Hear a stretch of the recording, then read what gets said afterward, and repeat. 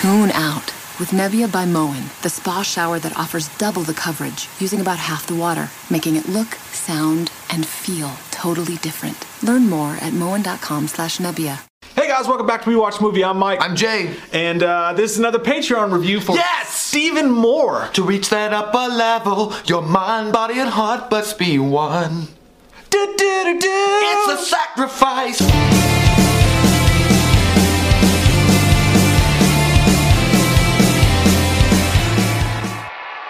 This one's for Stephen Moore, dude. You've been with us for a long fucking time. We really appreciate you. And you picked some badass movies. This week we have The Curse of Michael Myers. The Burning. The Burning. The Burning. Much like what would happen the morning after you got home with a strange hooker at 3 o'clock in the morning from a bar and you peed. It's burning and burning and I have returned. So The Burning. Now this is really weird because it was written by...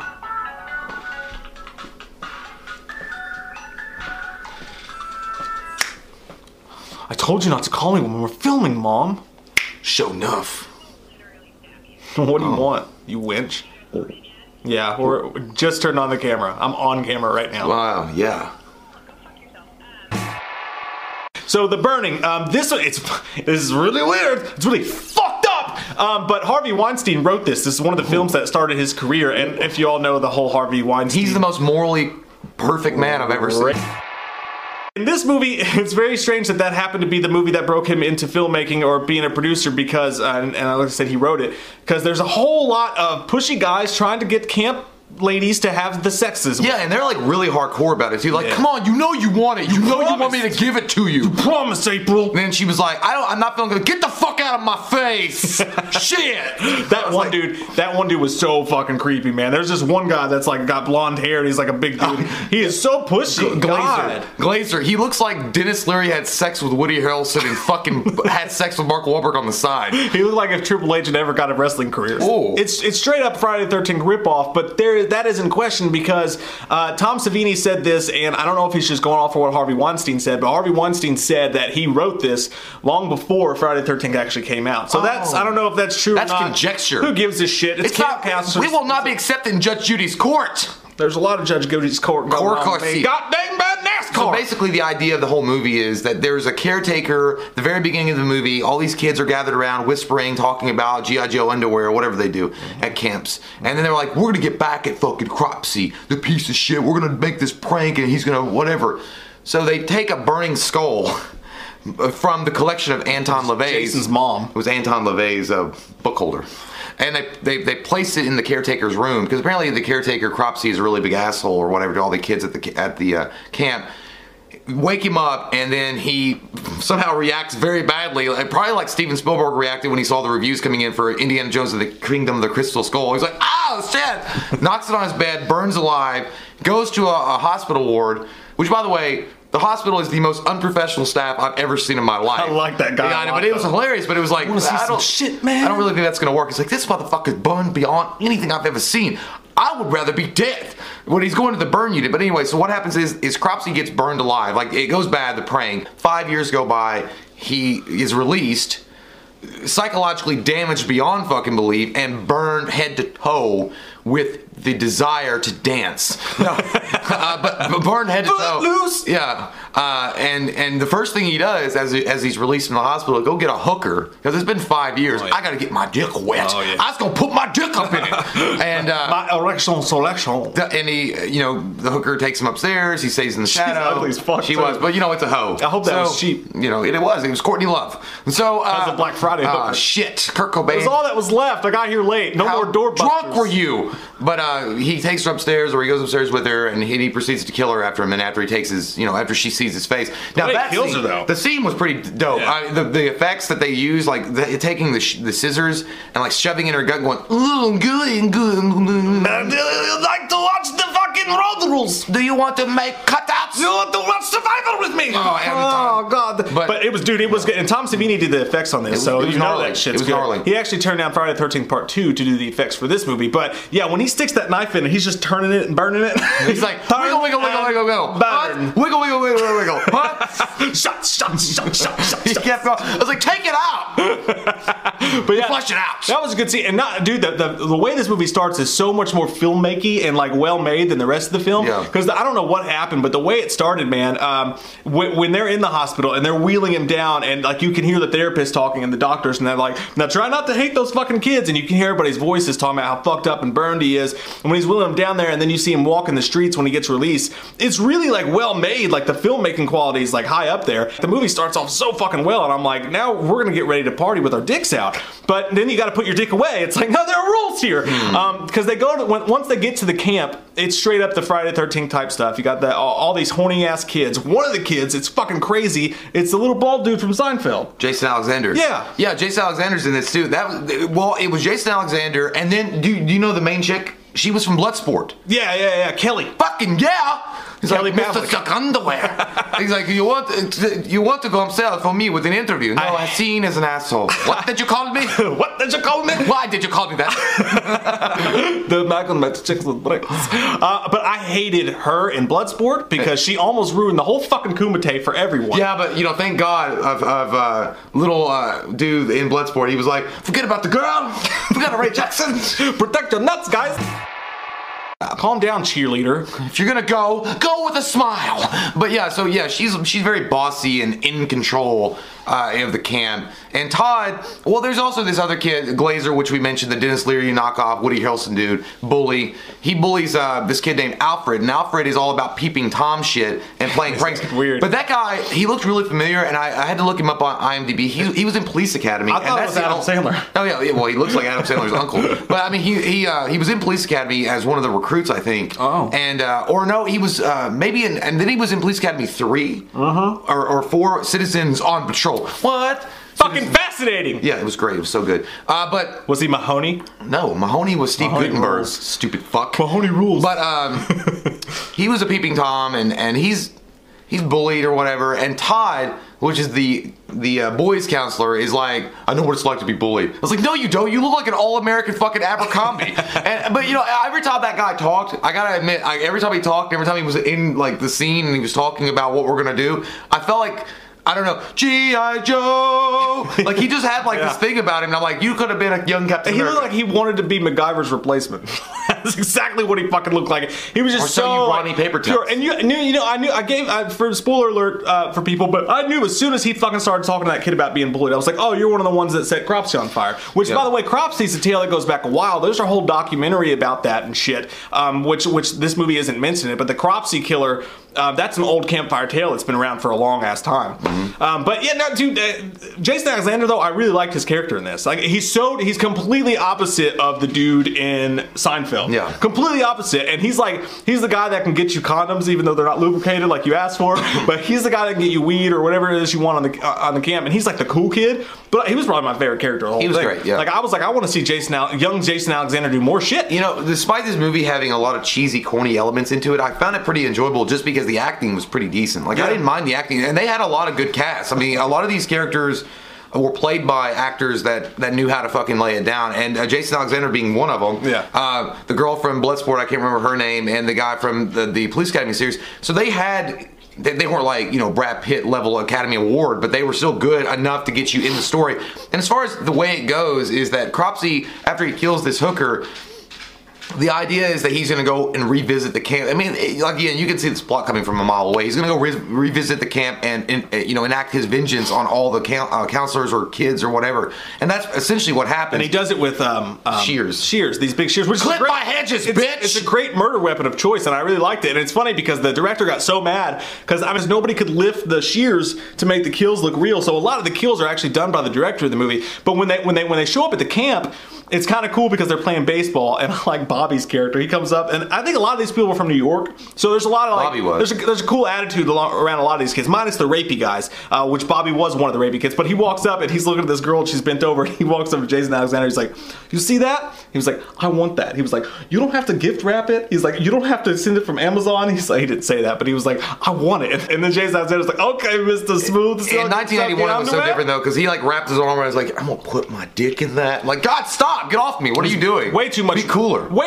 Points off for all the fucking I guess I don't know if in the 70s, 80s it was that way. This is 1981. I don't know if it was just that way. Probably. But points off for all the forceful fucking. The dudes in this are so rapey, as we mentioned. It's weird that it's very, very, very, it did not age well with the Harvey Weinstein situation. No, it didn't really work out. But, either way, it does follow the same path and vein of all the Friday the 13th films, as far as, like, they eventually separate themselves from the main camp, and they go down the river to have, like, a kumbaya moment. And that's where Cropsey starts really striking. Great setting, by the way, because they take their fucking canoes and they go off to this little fucking island where you can only get there by canoe. And then when Cropsey shows up and finally starts killing people, those scenes were badass. Though. Like when he jumps out of there like fucking Delta Force, and Chuck Norris is like, yes! The raft is full, coming up on one of the lost canoes, and he jumps out of that shit like Bruce Lee and fucking chops shit up. And Edward Scissorhands everybody with his shears. It's fucking garden shears. I mean, it's a deadly weapon. It's a good weapon against hedges that are overgrown. But I mean, never did I think that was going to be something used. But I love the weapon. There were two scenes. You don't like it? I mean, there's so many better weapons. I mean, there's machete, there's bow and arrows, there's like fucking, I don't know, there's a goddamn made for a great movie. The chain ball thing. The fucking everybody sees. This movie has great. I would just be like, if I saw a movie poster with like a fucking like shears, I'd be like, clip my lawn. I don't know. Okay, so anyway, he jumps out of the boat or the canoe, and the two scenes I like the best in that one, because he slaughters them all, is he chops off that one kid's fucking fingers and he's like, ah! Like it looked like, I mean, it didn't look amazing. That guy's in a bunch of movies, by the way. Yeah, it looked cool though. Oh yeah, I know. Woodstock. I can't think of his name. I'm not a human fucking IMDb. Yeah, but Woodstock, and there's a girl in it that played the senator in Batman vs Superman, the one that talks like this. She's just like an extra in the movie. But it's, like three people's first movies. There was that kid, Jason Alexander, and Holly Hunter's her name. Yeah. Somewhere in the distance, I cared. But no, I hope you get in a car wreck on your way home. I hope you get chlamydia. So what I was going to say is the other scene that happens right after he gets, his 3 fingers sliced off is, I don't know why I thought it was a cooler scene. Like, I mean, he does a lot of cool things, but he slices this one girl right across her fucking temple, and you see it slit open. Oh, it's good. And I was like, wow! I like some Skittles. That's that Savini sandwich. They look good though. I mean, that, like, again, if anything is running for this film, like badass, is the fact that the effects are done really, really well, and it looks really good. Yeah, but then after the raft scene, there's a couple more cool kills. I think that fucking garden hedges are a great tool for kills, and it kills a couple more people. There's a whole lot more like just like nothingness that happens. Where the movie really hits a fucking halt is after the killings start, and you're like, okay, here we go, fucking strap in, Jim. Oh, you're ready for it. You're fucking ready for it, and then nothing happens for a long fucking time. It gets to this point in the movie where he's chasing the weird kid, which I guess the kid was supposed to be a red herring. I guess that's why he was so creepy and always hanging around. But they get to this point, and he's chasing the weird kid around, and it seems like he chases him around for 7 fucking years. Like, seriously, my kids have graduated high school by the time this guy shows up, and they have a great moment where the kid's standing on a rock, or he's leaned up against a rock, and Cropsey's behind him and the shears, and I'm like, oh, drop it, drop it like it's hot. Drop it like it's hot. The thing that they did in American Psycho when he drops the chainsaw, he's like, ah! Oh yeah. Do that, but he didn't, and then you watch him just run around rocks for 20 fucking minutes, and the camera's so close to their face, you can't even tell where they are, so there's no suspense. Just bad camera work on that part. But when it finally comes to a head and they find him and they end up in this mine shaft or whatever, Cropsey, for the first time you see his face, like the last 6 minutes of the movie, and he's like, he's got that ooey gooey and fucking like he looks like the fucking fish guy from Futurama. The guy that's like, he kind of looks like, yeah, he does, scientist, or he looks like a Cinnabite or something. Like his face is all folded over and he's kind of fucked up looking, and I'm like, looks cool though. Yeah, I was like, Crimson Sal.